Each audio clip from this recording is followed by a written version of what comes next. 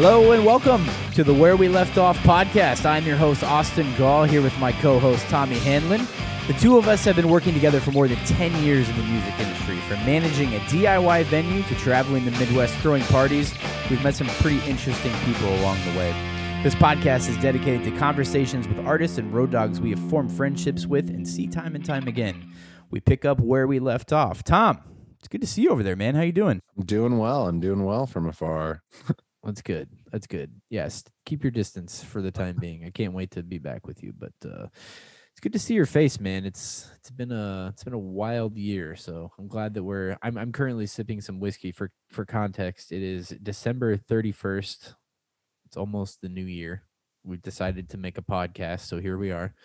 I'm sipping a little bit of whiskey. Tommy is sipping on some tea, so it's very on brand for both of us. On brand for both of us. But yeah, Tommy, man, I feel like this is a long time coming, man. I feel like we probably should have been doing this ages ago, since I counted it this year too. This is our 10th year of friendship.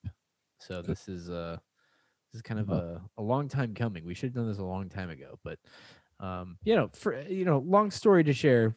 10 years of friendship. A decade is a long time, so and the two of us can talk for a very long time. So I felt like this has been in the stars for a long time. Lots of ground to cover on this one. Yeah, and we'll invite people along the way too. It's not going to just be us giving a story. It's going to be us interviewing people that have stories with us too. So it'll be we've got a lot of fun stuff lined up, and I'm really looking forward to the conversations that we have lined up so far. It's going to be a really fun year, and I'm glad that we're kind of starting off 2021, even though we're not there yet. It feels like we're already there. I'll consider it 2021 now. It's not 2020 anymore. So.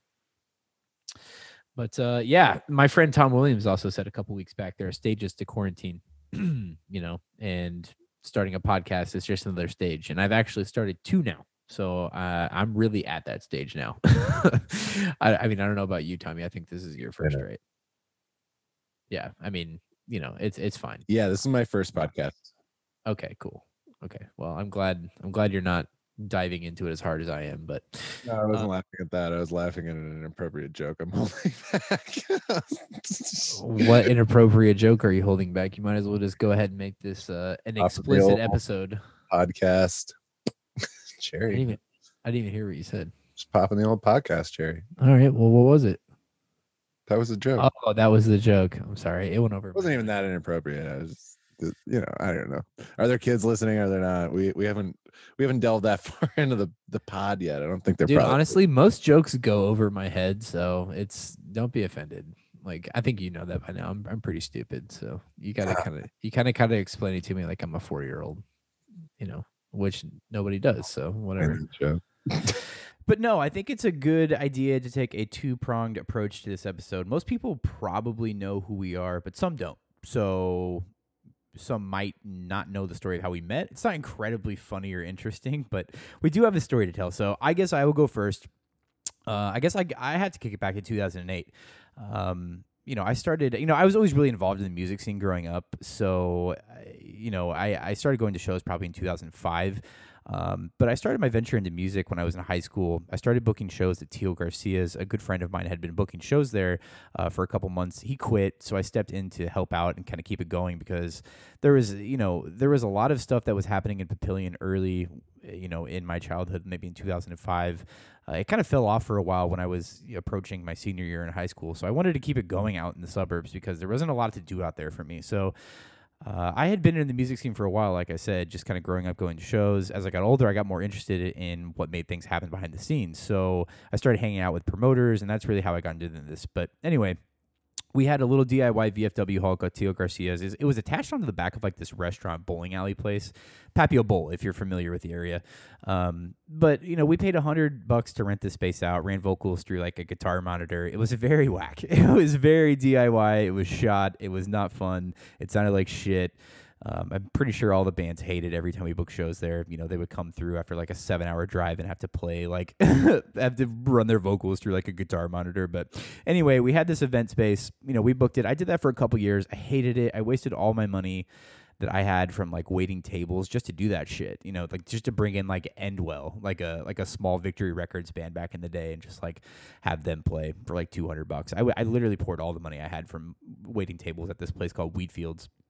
I poured all the money I had into it. So after a while, I hated it. So I quit. And a few years after that, I was, like or a few months after that, I was trying to figure out how to stay involved in the music scene, because I felt like it was really important, to like stay involved in the scene. Cause like my sense of like duty to the scene when I was like 16, 17, 18 years old was like, this is my life. Like I have to keep going. Like I've got to be involved somehow. So I started a band called Superior.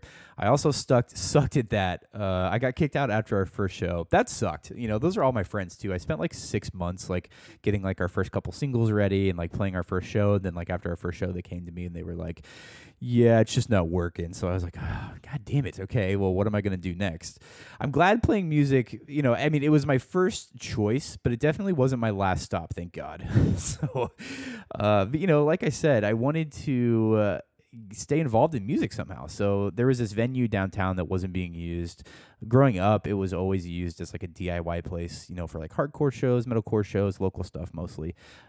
Like I said, I wanted to give back, stay involved. So I like hit them up after like they hadn't had shows for a couple years, and I was like, hey, would you guys be interested in like having me book a show down there? I know you guys still have like the sound system and everything. It was called the Mosaic. They rebranded it to call it the Commons. So essentially, we took over at our first show, and we sold out the first show we ever did there. It was a local show. It was a really small, like kickoff show that we did. I just wanted to see if they would like. At first, I wanted to see if I could get a crowd to come out, and we did. We sold it out. It was like 170, 80 people there or something.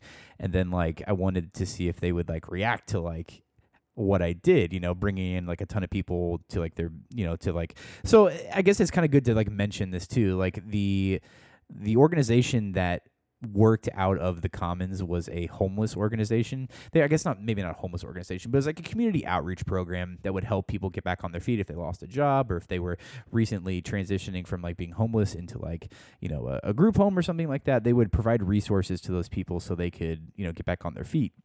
So any money that we would bring in would go directly to that organization to help them further their cause in the little bohemian neighborhood down there in Omaha. So, they were really stoked on what we did. We brought in a huge crowd. They hadn't seen that in a few years. So I was just like, hey, I mean, what more can we do here? They're like, well, here's a key to the venue. You can come back and throw shows anytime you want. Just give us some money so we can keep our organization going. And, I was like, okay, great. We have a key to this place now. Awesome. We can do literally whatever we want. And we did, for like 4 years. It was awesome. But, after that first initial local show that we had, I had to bring in my own sound guy from there forward. And I had a friend from back when I was in high school, because I was in college now. It was like 2 or 3 years after I stopped booking at Teal Garcia's. I had this friend named AJ Kirshner. He would come in and run sound for us, but God bless him, man. He was a good dude. He put up with a lot of my shit, and if you've ever worked for me or worked with me, you know that I can be a little much sometimes. So, but he had a hard time figuring that room out. I mean, it was a pretty easy room to figure out, but the sound system was shit. So it was really like it was a 2-issue system. You had to make it work an entire show, and you had to make it sound like 25% good, because the building was brick. It was a straight rectangle, like business building. So like there was no acoustics in it whatsoever. The sound was awful, and you really had to work at it. But we had Chad Rulig's band Legend as our first show outside of that local show that we booked, and it was wild. But we had a ton of people come out, but like the sound system shut off during Legend, and Chad Rulig couldn't hear himself the entire show because the vocals were cut. So he literally just like lip synced the entire show, and it was really embarrassing for us. He came up after, he's like, "Yeah, this was a lot of fun. I wish the vocals would have worked." And he was like totally cool with it for whatever reason. I was like, okay, whatever. But yeah, we were all embarrassed. So I went up to AJ after the show. I was like, yo, you need to bring someone that knows how to like work this sound system, like maybe balance out the power situation in the building so we didn't fry the sound system, because the problem was we were overloading we were like putting an entire backline of like professional industry equipment on like one outlet, and it would just like overload the entire like power structure of the building. And we didn't figure that out until the next show. The next show we booked was the Ghost Inside, and the same thing happened during like the local bands. But I told AJ to bring someone that knew how to like do this, and he brought Tommy. So this curly-headed kid shows up, Tommy, and we're like, I don't know. I think we have like 3 local bands on the show, and like during like the band that was right before the Ghost Inside, and I think this is probably worth mentioning. This was right when like the Ghost Inside was like hitting their stride. They just put out Returners like 2 days before they played the show, so this shit was packed. Like we sold it out. We think we sold it out pre-sale, which was like something that I had never done before. It was like the biggest show that I had booked up until that point. But the same thing happened during that Legend show. The power like went out, and Tommy like came to the rescue. I saw this like 16, because he was like a little bit younger than us, but I saw like this 16 or 15-year-old kid, go downstairs, flip off the power, come upstairs, balance out everything onto different like outlets, and it like blew my mind because I have no idea what I'm doing with like anything electrical or like in terms of like sound equipment. I have no idea what I'm doing. So at the time, I was like, man, this kid really knows what the fuck he's doing. So I'm gonna hire him, make sure he comes on. He came back downstairs, flipped that power back on, and everything just like magically worked, and we didn't have any problems the rest of the show, which was awesome.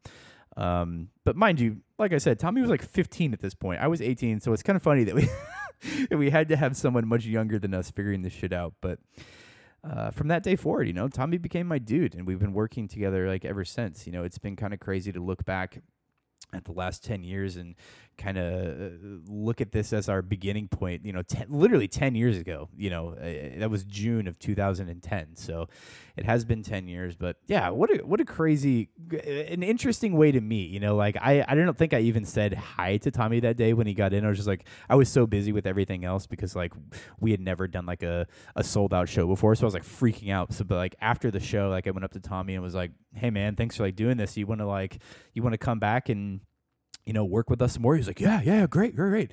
So yeah, Tommy would pull up in his 2001 red Jeep every show day, and the rest is history from there. But that's how I remember meeting you, Tommy. I'd like to hear your recollection of how that all went down. Not that it matters or anything, but I did drive a 99 tan Jeep Cherokee, not a 2001 red one. But like we said, 10 years is a long time. Yeah, like you said, just like anybody, got into the music scene because I loved music. My sister was kind of the one that really started bringing me to shows. We would go like on the weekends. There was the few venues around town. There was the Rock, like you mentioned, the Legion, the Commons. And yeah, the first show my sister took me to was like in the basement of a Legion. It was just like this. I think there was Death Before Dishonor, Unholy, a couple local bands, like a pretty stacked show, but still like it was a hardcore show. So like the most people they would hope to get on like a Friday night in the Legion basement was like 100 kids, So like it was stacked, but yeah, I get in there, had no idea what to expect. My sister was like, come to this concert with like me and my friends or this show. And I was like, cool, yeah, whatever. I was like 12, just walk in and like it was just carnage. There was like people like limbs flying every direction, people running into each other. Like if you've ever been to like an American Legion show, you probably can like agree that carnage is a good word to describe it because most of them are crazy. You know what I mean? Yeah. It's just nuts. It's always just like the back room that was probably like a dance hall kind of thing normally for them. But you have to be a vet. You have to be a vet to get in there, right?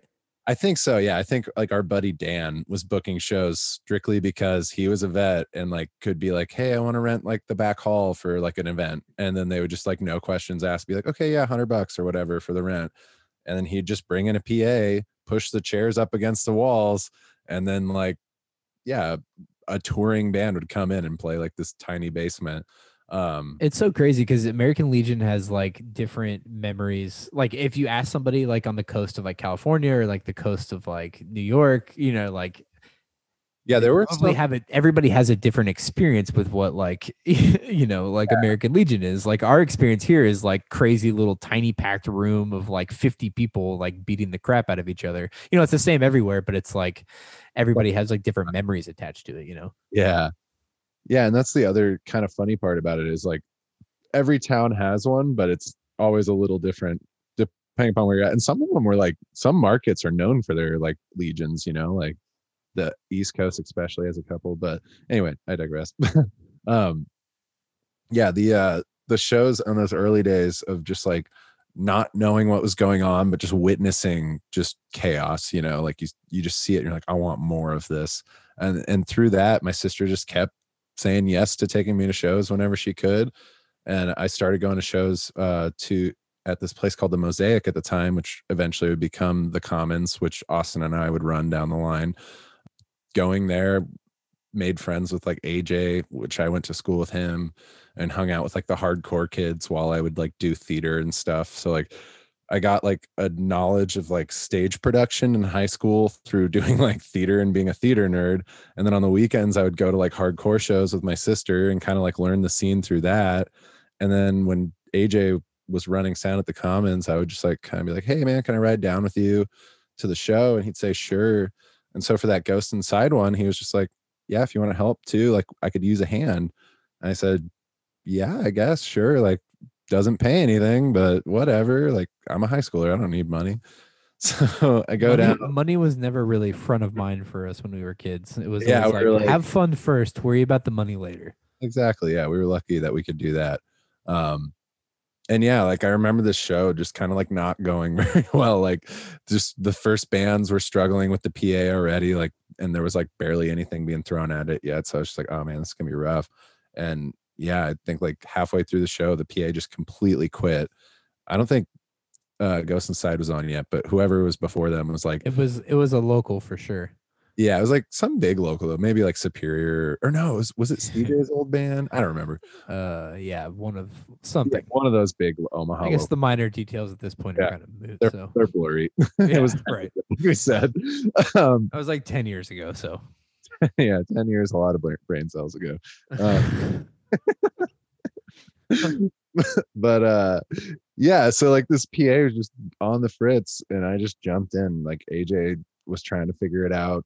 It essentially just was like they were overloading one socket on the wall with like an entire back line and the PA, and I was just like, right, where are the other breakers? Like, we had no idea, dude. I mean, like, I had no idea. Like, of course, like I never touched any of that crap in my life, dude. I was just like, yeah, just plug it into a socket, it'll be good to go. I wanted to call this podcast "Faking It Till We Make It" with Austin and Tommy, because like those early days kind of were like we had the vague understanding of what we were supposed to be doing, but like we didn't know. Like I knew enough to know, okay, maybe don't put like all of the equipment on one outlet. So I was like, okay, break out some extension cords. We'll split it out, and hopefully it works. That's how far I was at that point of my like quote unquote career. But this was like the early days of our careers when you look back at it, right? Like had we not kept going, we would have looked back at like if we were just working day jobs, we'd look back at that and be like, wow, you remember that time we tried to run a venue? But now it's like, you remember that time we figured it out and we did it? Like, so how old are you? You're 26. I'll be 27. Like, God, well, I'm 29. So, I mean, like at the time, I should have been able to figure that out, but it took like somebody 3 years younger than me to figure that out. You can do spreadsheets and like figure out how to get people to show up. I just know how to make it work. Like, oh my God, different skill sets, and together we make it happen. You know what I'm saying?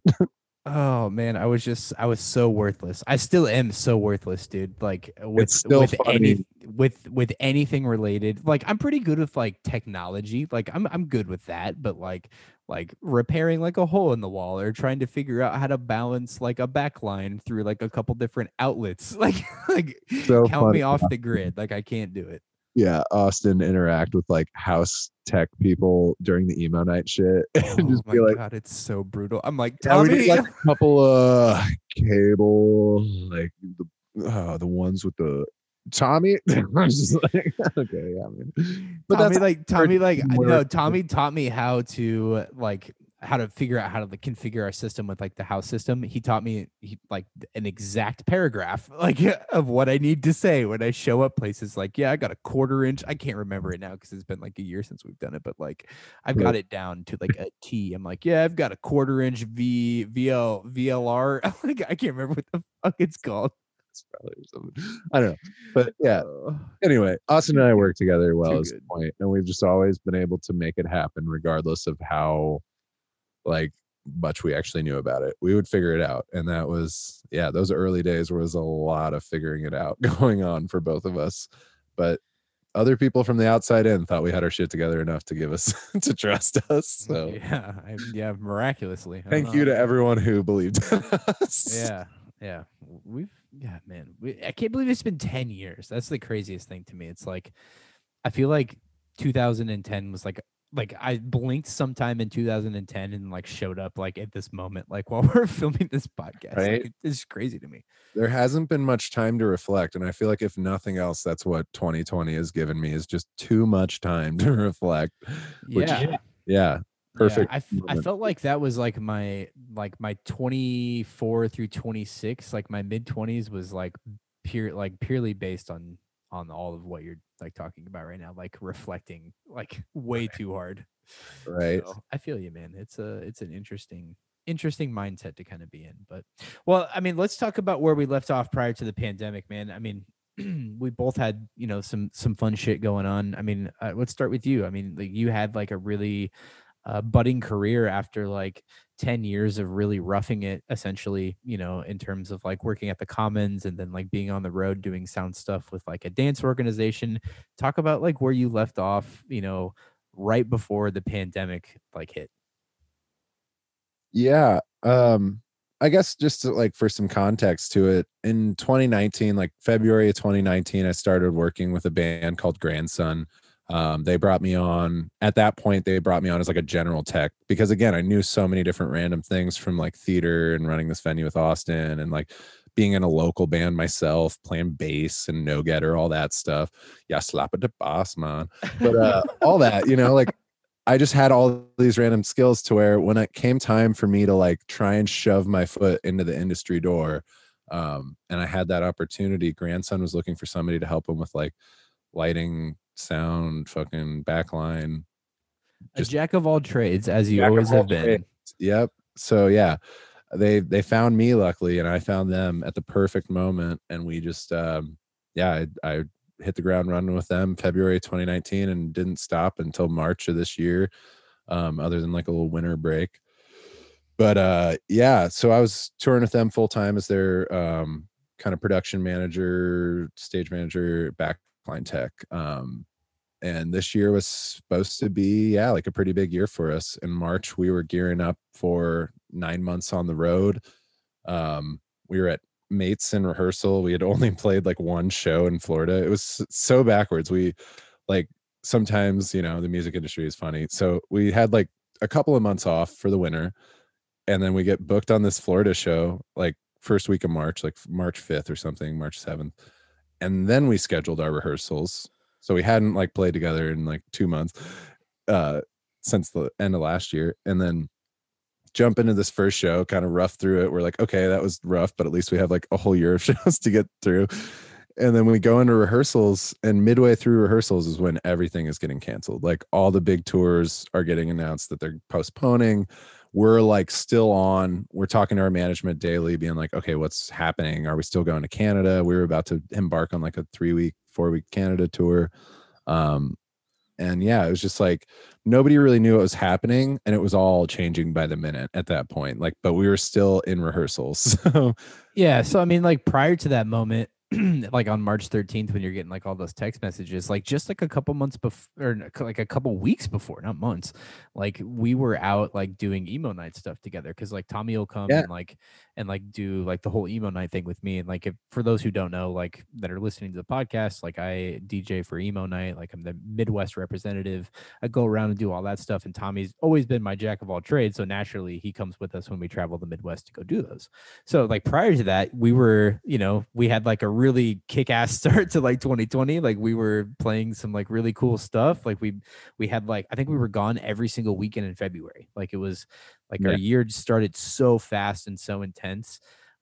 We were gone literally every week in February, and then like I said bye to you like the last like weekend that we did together, which was I think February 29th or something, like in Lawrence. Last weekend in February. Yeah. And then I said bye. I assumed I was saying bye to you for the rest of the year. I was like, all right, man. Well, I guess I'll see you. I'll see you in January, I guess, man. Like I don't know. And then I ended up seeing you like a week later. When you came home. Yeah. So. Yeah, it was such a buzzkill of a week. I'll be honest.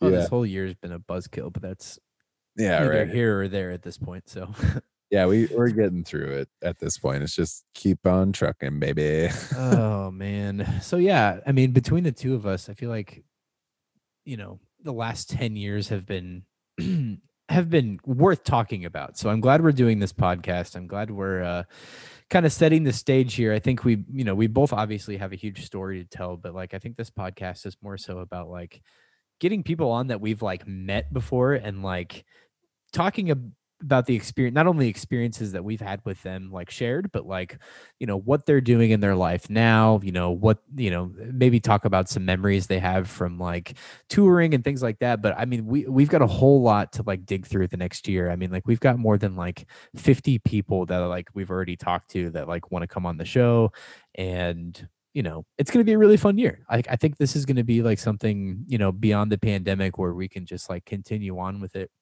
and have something, that we come back to every week. I mean, because like living, and for context, I live in St. Louis now. Tommy lives in Colorado currently. So, we're not in Omaha anymore, but it's good to be able to keep up with each other, I guess is what I'm saying. So this podcast will be really good to, not only catch up on a weekly basis, but I assume we'll be talking probably on a daily basis again now. So that's great. Oh yes, hopefully. Yeah. Yes. And I think, I don't know about you, but just having something to work on again, somewhat creatively. I mean, this is going to be a different animal, I think, but just like the year without like production stuff has been weird for me. So I think this will be a fun way to like scratch slightly, Absolutely, dude. I think it's been it's been a weird year for me because I've had to like push myself, and we'll get into this I crowdsourced some questions for us so we could talk about it. But it's been a weird year for me too, like trying to figure out like what I can do to fill my time, because I've filled my time with music since 2005. You know what I mean? So it's hard to just like pivot away from that. But let's get into some of these questions. I kind of crowdsourced some questions to a small group of friends. So let's kind of just talk about what we've been doing with this massive amount of time off. The first thing is what's new for you in 2020? So I guess I'll go first and kind of answer this. What's new for me in 2020? Well, I moved to St. Louis in November, so I'm here now, which is fun. I've been enjoying my time here with my girlfriend and enjoying my new neighborhood. I work during the day with a public relations company, so I'm not particularly bored all the time, but I have been trying to fill my off time, that I would naturally be doing with music with doing other things. So I've been focusing on work quite a bit. I've been playing a ton of video games. It's kind of a new hobby I picked up, but other than that, I'm really just kind of thankful for my family's health in 2020 rather than anything new. So Tommy, what about you? What's new for you in 2020? The new stuff for me in 2020. It's hard not to be like pessimistic because this year was hard, but like new for me. Accentuate the positive, Tom. Come on, Papa. Started out on unemployment. That was pretty neat. That's new. Getting to see a really fun side of our government that now a lot of people have experienced, unfortunately, but like a lot of people don't usually get to. So that's, that's pretty fun. That's pretty positive. That's great. But no, anyway, new for 2020. I've been dating a girl since like the beginning of the year named Mackenzie. She and her pup Yoda have definitely helped me through so many of the hurdles this year's thrown at me, and us just in general.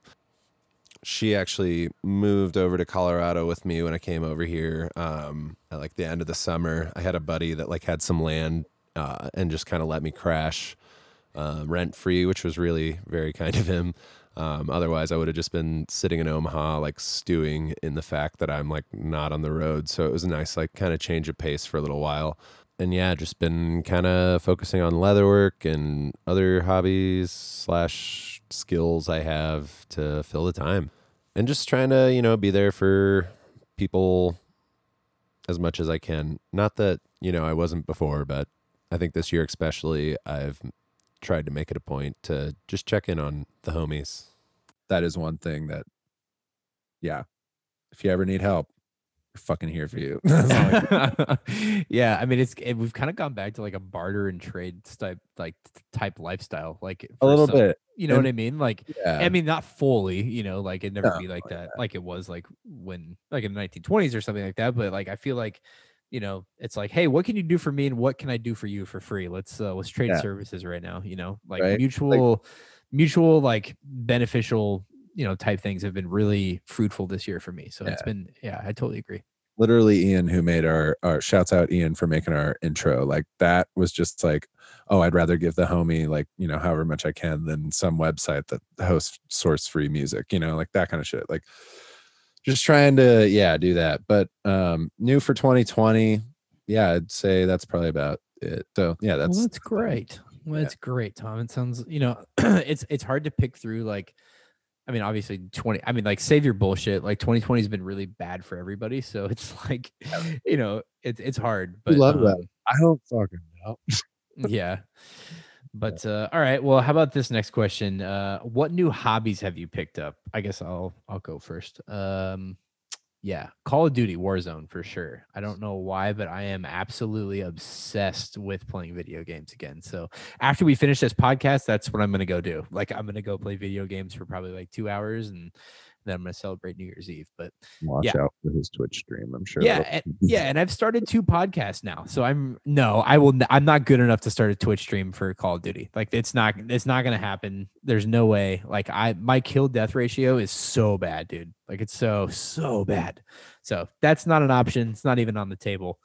But I have started 2 podcasts. I started this one with you, and I'm really excited to get this one launched and going. And then I started another one for Creighton basketball, which I'm really, really passionate about. I've been a season ticket holder for like 10 years. So I'm like 3 episodes into that one already. I've got like a bunch of stuff planned for it. I'm trying to make the best of it. You know what I mean? Like, I think it's really out of character for me to be going so hard on things that I shouldn't be investing a lot of time in. But like, I'm really excited about doing these podcasts just because, like, I need something like as a hobby. You know what I mean? Like, I need something to do. So this has been like a really good outlet for me the last couple of weeks, like getting that Creighton one started and like doing this one with you. Like I can't think of like a better co-host for this one. Like we should have been doing that. Like I said, we should have been doing this a long time ago, Right. From the green room before emo nights, what were we thinking? Yeah, we weren't doing anything besides stuffing our face with catering. So that was it. But all right. Well, what about you? What new hobbies do you have this year? I wouldn't say I have like new hobbies per se. I just dove in a lot harder on my current hobbies. I've always been a very hobby oriented person. So I've been renovating my Airstream as much as I can afford to, slowly. Hopefully that'll be ready by the spring. Maybe we can do an episode live from the stream, streaming from the stream. That'd be nice. Right. That'd be cool. And then, the leatherwork stuff, just doing a lot more of that, trying to just spin that up while I can. And then until touring comes back. Yeah. But not a ton of other hobbies otherwise. Yeah. A lot of baking. Yeah, well, I mean, you gotta make a living somehow, All right, what other questions we got here? Oh, I like this one. Favorite memory from the Commons era shows. Oh my god. All right, I got one. I will go first. So one of my favorite bands is The Story So Far. I really, for whatever reason or another, I love this band. I've always really loved this band, and when I was in college, I thought they were like the hottest thing ever. So I remember this one summer we had a show, or it wasn't even summer. It was like maybe like it was like September or something. So it was like, not dog days of summer, but like really late summer, like early fall. We had a show with Trapped Under Ice, 100th, I think Betrayal was on there, Backtrack. Like it was a really hardcore bill.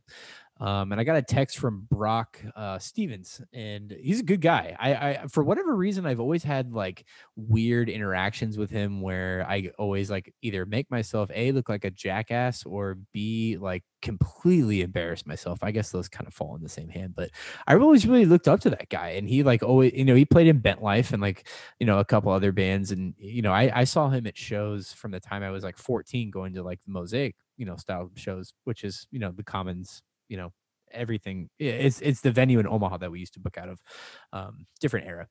But I knew him for a long time, and he texted me one day and was just like, yo, hey, I've got this band staying at my apartment right now. Do you mind if they maybe just come and come to the show tonight for free? I was like, yeah, who is it? He's like, well, it's the Story So Far. I was like, yo, they can come, but they have to play if they want to get in. so because I was like a huge fan at that point. They only had like one album out. I guess they had like a couple EPs at end, but like their first album out, and like we were all really into that band. So it was like, yeah, they can come if they play. So we showed up. Yeah, we showed up to the venue that day, and we ended up starting the show like a half hour early, and like 50 or 60 people showed up and just went crazy for him. Like, they're huge now, and there's a reason like people were going crazy that day is because like those albums are really good. It was a lot of fun. But yeah, they played for free, and they just like they got into the show. And like I remember like Parker Cannon like walked out the front door of the Commons and was like he came up to me. He's like, yo, hey, thanks for letting us in today. I was like, yeah, man, did you have fun? He's like, this is the best show I've been to in like 10 years. I was like, oh my God.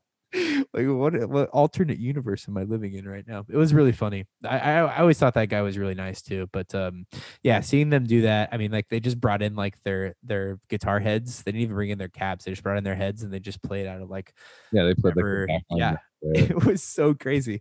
I mean, like they were popping at that time too, so it was wild that they just like stopped through. I was like, holy shit, they want to come play and get into the show? Yeah, let's do it. They had a show fall through, didn't they, in Columbus? They were routing. They were routing to a show. Like they were routing to like a Census Fail tour or something. Oh yeah, yeah. That was definitely a highlight for me as well, because that was like they played Lincoln like a week later. Yeah, they played Lincoln like maybe a week later, I think.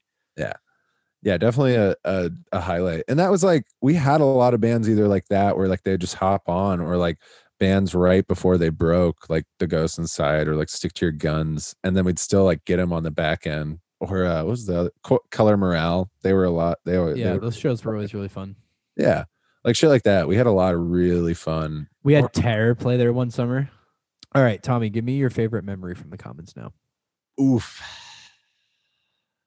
I'm gonna go with a gross one, just because one of my favorite memories and this is what it was to run a DIY venue, and this is why I think these stories are funny and fun to share, because people don't always see this side of it. Like, we weren't making money. Put that into the context too. We just had to do these things. So one time, I don't remember what band it was, but this band came in, and it might have been like Foundation, I think. But they came in. I already know what you're gonna say. And just off the bat, dude's like, "Where's the toilet?" We're like, "It's back there." Goes in, and if you've been to the Commons, there's two bathrooms. There's like a men's bathroom with one like a regular household toilet, and then a women's bathroom with one regular household toilet. And this dude goes into the men's, does his thing, comes out, and then like a half hour later, somebody else goes in there and is like, "Yo, this toilet is wrecked. Like, what the hell?" And we go in there, and this thing is like overflowing, and like not in a good way. Trying so hard not to laugh. Not clean water is all I'm going to say. I'm not going to describe it any further than that. It was gnarly, and couldn't find like a plunger for some reason. Like, we're searching top to bottom. Doors are like about to open in like a half hour. We're just like, what do we do? Do we just like tape off the bathroom? Like, no, we need a bathroom. So Austin's like, okay. Comes back with a fucking kitchen glove on. He's like, I got this. He reaches in by hand, unclogs the toilet by hand, and like throws it away, runs out like gagging. He was like, oh God. And, like, that is probably one of my favorite Commons moments, is just Austin literally reaching in to a pile of shit to make a show happen. Like that was like dedication at its pinnacle, you know? Like, it was so my fun. God. Yeah, that's one of my favorite like small commons moments. But all right, I yeah. must have I must have blocked that out from my memory because I do I knew not you- fucking remember that. But yeah, that's gross. I definitely remember a couple situations like that, but like every time I'd have to do it, I I would look at you and just be like, Tommy, you want to go do it? And you were like, you don't pay me enough. 'Cause I wasn't every getting paid. single time. And I'd just be like, I knew I would have to do it just right off the bat. So I was just like, I would just submit to it and I would like literally just like put my mind elsewhere. That's why I think I don't remember that. Oh my God, that is funny. It was, Yeah, I remember a couple situations like that. I remember, dude, I don't know. You know what? Screw that. We're not getting into potty. yeah, we're not talk. going to go down that. Yeah, we're not going to go down that lane. That's the level of dedication to that stupid building that we had. Was like we were willing to literally dig through the shit. Quite literally. But I will say this. was more willing. I wasn't quite as willing. I will say this. I have I had a little bit of training for that because I worked at a restaurant for a while. So like they would send me every single time, you know, of course, like, yeah, send the busboy to go clean the bathrooms. You know, so I had seen some stuff by that point. And at that point, I was just like, I guess I'm taking this kitchen glove and going in. Oh, I cannot, man. That is disgusting. I cannot believe that was my life at one point. But all right. We've moved on. Yeah, Christ. Oh, Jesus. All right, next question, for the love of Jesus. What do you? Okay, this one's a good one. What do you miss most about touring and being on the road? Tommy, you go first. And this is again kind of how this podcast was birthed. I miss the perpetual hang. You know, I miss constantly being around just the homies. When you're on a good tour with a good camp, Emo Night and Grandson are both examples of that. It just feels like you're, you know, on the road with your family. And I miss, my road family a lot. And you meet a lot of really amazing people along the way. And yeah, all of those people, I miss them all. I'm worried about all of them, but I can't wait for the time that we all get to go back together and have a big old family reunion over some music and hopefully good catering. Yeah. Oh, and I miss the food. I'm a huge foodie, so like traveling, eating good food all over. I miss New York for its pizza. I miss Seattle for its chowder. I miss the food. I miss the chowder. That's what you miss. You miss the chowder the most. Okay, got it. Not the chowder. I miss the people, but I do miss the food. Yeah. Man, I don't even know what it is for me. I mean, it's not like I was gone as often as you were. I was really more of like a weekend roadie, you know? So, I mean, for me, it was more so like having like that weekend outlet to go like hang out, you know? It's not even like hanging out. It's like going to do like a job and then, you know, having so much emotional shit happen, you know, within the weekend, you know, because I mean, a lot of people like across like our markets would be like really into like the emo night community, and like it was like their outlet every, you know, because it happens like once a quarter in every market. So like that outlet for them is like so intense that people would just be like so moved every time, man. And it was like a lot to handle on like a week to week basis. So like I was glad I had that week in between to kind of like reflect and like, you know, just kind of go over like what just happened that last weekend. But like, you know, I guess I really miss our regulars like in every market that we went to. I miss like from the hotel dude in Lawrence that we've become really good friends with to like you know, like it's crazy when you like visit those places so often. You become friends with some of the most random people and like, you know, form like the most random bonds. Like I guess this one's not so random, but like I played Warzone with Braxton, like from Lawrence, like every day. I hit him up every single day. Like all of my friends are so scattered across the Midwest now and not just in Omaha. So like I miss the friendship the most, you know, with what I did. You know, that was a huge aspect to you know, what we do. And It is like a perpetual hang, like Tommy said. It is like, you kind of just like get on the road, you talk, like you become like a part of each other's lives. I mean, me and Tommy fight like a married couple when we're out on the road, or like like brothers who beat the shit out of each other, like those people truly become your family, whether if you're on the road with them in a car for like 10 hours at a time, or if they're just like coming to a show, like they really become like your family. So Yeah. it's crazy not to have that for the first time since I was like 15. Like it's been kind of like a lonely year. So, that's definitely what I miss the most. But, what do you miss the least? Okay, well, that's a follow-up question if you've ever heard one. I guess I'll go with it first. What I miss the least is eating really shitty hotel breakfasts all the time. That was the worst. There's only like one good hotel breakfast that we get, and that's Embassy Suites. All the rest are terrible. So I do not miss that at all. I also do not miss, I don't miss the Holiday Inn Continental Buffet is fire. it's disgusting, bro. There's something wrong with you, Tom. Like you just have to know what to get. You can't get the eggs or the sausage or like any of it, but the waffles are good. You can't really mess up a waffle, but especially when I also do not miss the drive from St. Louis to Omaha. Now that I live here, I don't have to do it anymore. So, that's great. But that drive always would kill me, because we would always do that drive at like the end of like a long weekend or something. And it's like 6 hours in the car is like more than enough. Like I think I might have hated Milwaukee more. That drive was awful, but like we would do St. Louis far more often. So that I do not miss that drive. I still have to do it, but I'm not obviously doing it for the because of the pandemic right now. So what do you miss the least? I think I miss the least, not miss. The least. It's very important. Yeah, I'm trying to think. Like, I don't know. I really enjoy touring. Like, honestly, like top to bottom. I try not to like pinpoint on things, but I would say not. I'm glad I sleep more now. Like I don't miss the sleep schedule necessarily, but at the same time, once you're used to it, it's fine.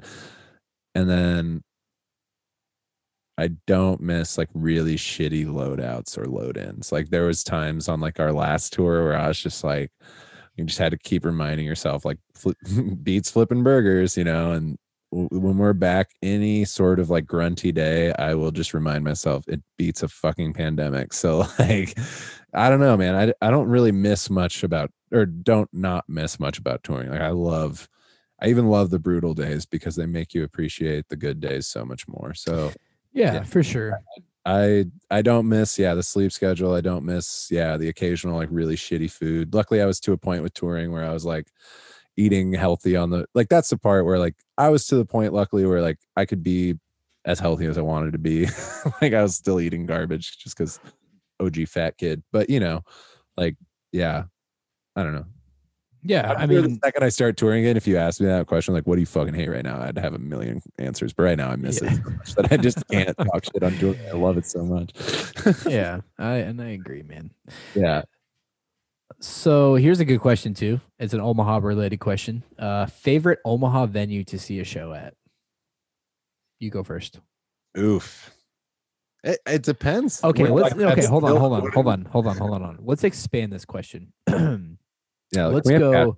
Like, let's go. Yeah, let's go. Favorite Omaha venue plus favorite venue in the Midwest. I feel like that's a better question. Well, that's makes it harder. There's so many. You have to pick an Omaha one, and then you have to pick. Okay, Omaha. I'll say, in terms of overall experience, I've always had my most fun shows at like Sokol Underground or Sokol Above Ground Auditorium. Favorite venue though, like music wise, like overall production, probably like Waiting Room or Slowdown, just because it's like always a little sounds a little better. I don't know, but I love Sokol so much. Midwest. Does First Ave count? That counts as Midwest. Yeah, it's Midwest. That was probably one of my favorite venues we played last year, just because it was like, or whatever that, not First Ave, but they're like, what was it called? You know what I'm talking about though. Fine Line. Fine Line. Yeah, that was a really cool one. Those folks, Fun venue, fun show. That was probably like outside of the Omaha market, one of my favorite shows of like the beginning of this year. Because that wasn't even last year. Okay, so mine are I guess pretty similar. I would have to go with the waiting room for and Reverb for mine. Like I think Reverb is like low key like one of the best clubs in like the Midwest. Like I think it's so much fun to go see a show there. So like I would default like seeing one of my favorite bands there, even if I had to pay a little more because the cap is so small. But they've expanded it now, so it's like it's going to be even better. You know, that room has really good sound. It's really clean, which I appreciate. Like after going to like hardcore shows and like metalcore shows at like the shittiest places like all of my life, it's kind of nice going to like a place where, you know, like the bathroom isn't like cordoned off by like a fucking piece of plywood or something, you know, like it's nice to go somewhere where I feel comfortable taking a poop, I guess. You know? You have a really nice bathroom. Yeah, for sure. Best bathroom. Go out to Waiting Room Reverb, hands down. Yeah, for sure. Mark Leibowitz, you know, Joel, all the homies over there. They're all great. I love every single one of them, man. I love that place. I love that. I love the Benson Strip. I miss it a lot. So, okay. How about this? This one kind of ties into our our last question. Favorite memory from doing emo night? My God. Yeah, I was actually gonna say what you just mentioned because I was reading this next question as you were saying it, but our trip to Minneapolis was probably the most fun I've ever had doing probably anything ever. Like that was like probably one of the best weekends I think I've ever had in my life. Like I had so much fun doing that. Like we made so many memories, so many like inside little jokes like between like the six of us or the five of us that went, and it was a blast. Like, and the show went off too. Like I remember every moment of that show and like how crazy it was. And yeah, man, that was a really fun time. It was really cold. I remember it was like the coldest load-in that you were talking about shitty load-ins. That was the coldest load-in I think we've ever had because I stepped in a puddle of like snow that ended up being like all like water and ice. So like I had to switch my shoes like before like the party started. But other than that, that show was incredible. We had good catering. The venue staff were really, really nice. And like the show was just nuts. Like from like start to finish, it was just like pure chaos. Yeah, super fun. Can't wait to go back. I'm sure we will. Okay. For me, my favorite emo night memory, I don't know. It's hard. There's been, we've done so many of them at this point that they all kind of blur together. But I think a funny one traveling to and from an emo night was one time we got pulled over. Oh, Jesus. And we all thought we were like done for sure for some reason. But like Austin pulls out his like wallet to get out his license for the trooper or whatever. Trooper comes over. Give me your license, registration. Austin gets out his wallet. It's like fumbling with it, and like the cash from the weekend, which like isn't even our cash, but it was like a lot. You know, we still have to pay out like emo night. We still have to pay out like, you know, the to be clear, none of that money was ours. Yeah, like by the end of it, we might have been lucky to keep like $100, but at the time, there was still like over $1,000 in this wallet of like small bills because it's door money, and it all spills out into the car, and the cop just like looks at it and was just like, so what do you guys do? And Austin's response is, Yo, let me say it. My response is, we throw parties. and I'm in the passenger seat, and like the cop's looking like he's on my side of the car, and he's looking like past me at Austin, and I just like put my face down, and I'm just like, oh, we're fucked. Like the next words out of his mouth were, "Sir, can you step out of the car and come back to my car?" I was like, oh Jesus, I'm going to jail. Yeah. And so me and Max were sitting in Austin's car, like watching him in the mirrors in this trooper's front seat, just like shooting the shit. He looked so like he was doing his like hair through his hands and all this stuff, like playing with his hat, doing Austin. And I was just like, we're fucked. And then he just comes back. He was like, yep, I was speeding. And we just drove off. But I was just like, dude, the funniest part of that whole interaction was when immediately when I was like, oh shit, we're getting pulled over. I pulled over to the side of the road. Max flipped down his window and flipped out his pack of cigarettes, put a cigarette in his mouth, lit it, and was like, well, boys, we're going to jail today. I was like, oh my God. Like, we're going to jail, aren't we? To be clear, we were maybe doing something that was maybe a little illegal. I'm not going to say what it was. We don't do it often, but it definitely maybe smelled like it in the car. So if we had gotten like a more smart state trooper, we probably would have gone to jail. I was not very nice with those type of laws. If you can put the pieces together there. Yeah, we did it responsibly though. No one that was driving just smelled on us because we did it at a gas station. Anyway, maybe I tell us. Maybe we should do a different story. Anyway, you just remember that time those people got a blowjob in the staircase? No, I'm gonna cut all this out.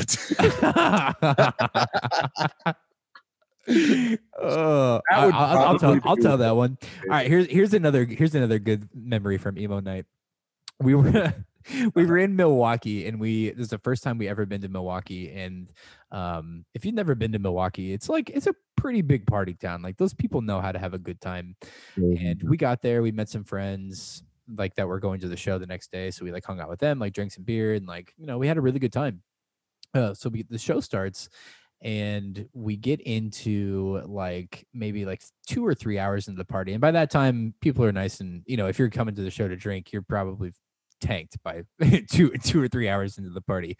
And this couple, like this weird couple, like meandered their way back into the like green room area, because like at this place we played, the Miramar Theater, there was like a back entryway into like the green room. So you had to go like behind the stage and like through like this tunnel essentially. And then like there was a staircase that went up to like 2 separate green rooms. There was like a small green room and like a big one where they would like usually put like our catering and everything. So I remember like halfway through the party, Tommy went up to go to the bathroom, and then like all of a sudden he told me on the DJ booth, he's like, "Yeah, I gotta go up and go to the bathroom quick. I'm gonna grab some stuff. Do you need anything?" I was like, "Yeah, give me a drink or whatever, water, a towel, something."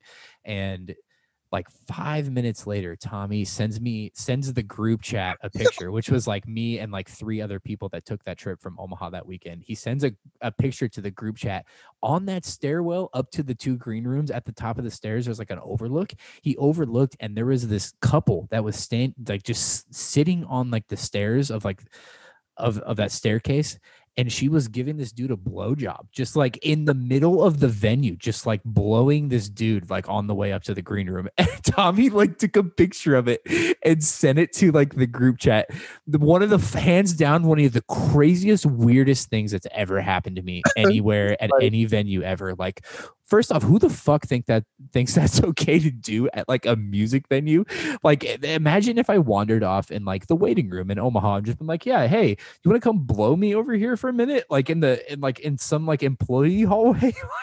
I don't get it. Like two wasted audience members. And I like didn't know what to do. I sent a picture of just like it happening. I was just like, I don't know what to do. And then he was just like, "Get him out." And I just went down. I like hollered down, just like, "Please put your pants back on. I need to get." It was the part was it was the only way out. So I went up to get stuff. I went to the bathroom. I was getting like drinks for the stage, and I had all this shit in my arms. And then I go down, and I see it. And I'm like, oh my God. Like, what do I do? And so I'm just like, "Please, like, get dressed and get out. I need to come back in like a minute. And if you're not gone yet, then I'm gonna get security." But I was just like, "Get out," you know. Oh my God. And they left, but I was just like, "What is this market?" Yeah, I remember thinking that, like, man, it's like we're never coming back here based fucking off. Or we're coming back here every week. I don't know. Like, that was oh my God, I forgot about that. That's funny. That was a funny one. That was a good one. All right. Well, put the stories for now. Save them for next time. Yeah, we'll save the stories for another time. But all right. Well, I guess we can wrap it up here, Tom. I think we've almost been on for like an hour. So let's go ahead and cut it off there. We've made a lot of friends over the years, so this is what we're gonna do. I've started lining them up. I don't want to get so far into the weeds that we talk and just bore people out. I want other people to chat. So we're gonna cut it off here. We've got some great interviews coming your way with some of our best friends that we've made throughout the last decade. We've logged interviews at least into February. So we're already coming out hot. It's going to be fun. Buckle up. You're going to hear me and Tommy every week if you follow along. Tommy, again, I'm really excited to be doing this. So thanks for popping on and chatting with me for a while. And I guess we can kind of look forward to next week. Next week, we'll be back with our good friend Michael Barr from Los Angeles, a friend of both of ours that we are very close with. So very excited about that. So stoked to have him on. Former vocalist of Volumes, now current lead vocalist of Volumes. He's back in the band now. He's got a really interesting last couple of years that he's been through. So we've got like a really cool inside conversation with him coming next week. He's been through a lot the last 5 years, so we're gonna dive deep into that.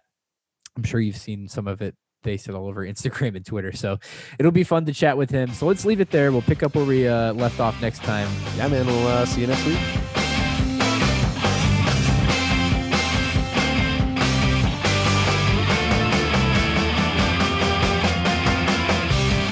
And that's our show. If you like what you heard on this episode and want to hear more, be sure to like and subscribe to our pages. You can find us on Apple, Google, and Amazon podcasts, as well as Spotify. You can also find us on social media too, at LeftOffPod on Twitter, and just simply search our name on Facebook or Instagram, the Where We Left Off Podcast. See you next time.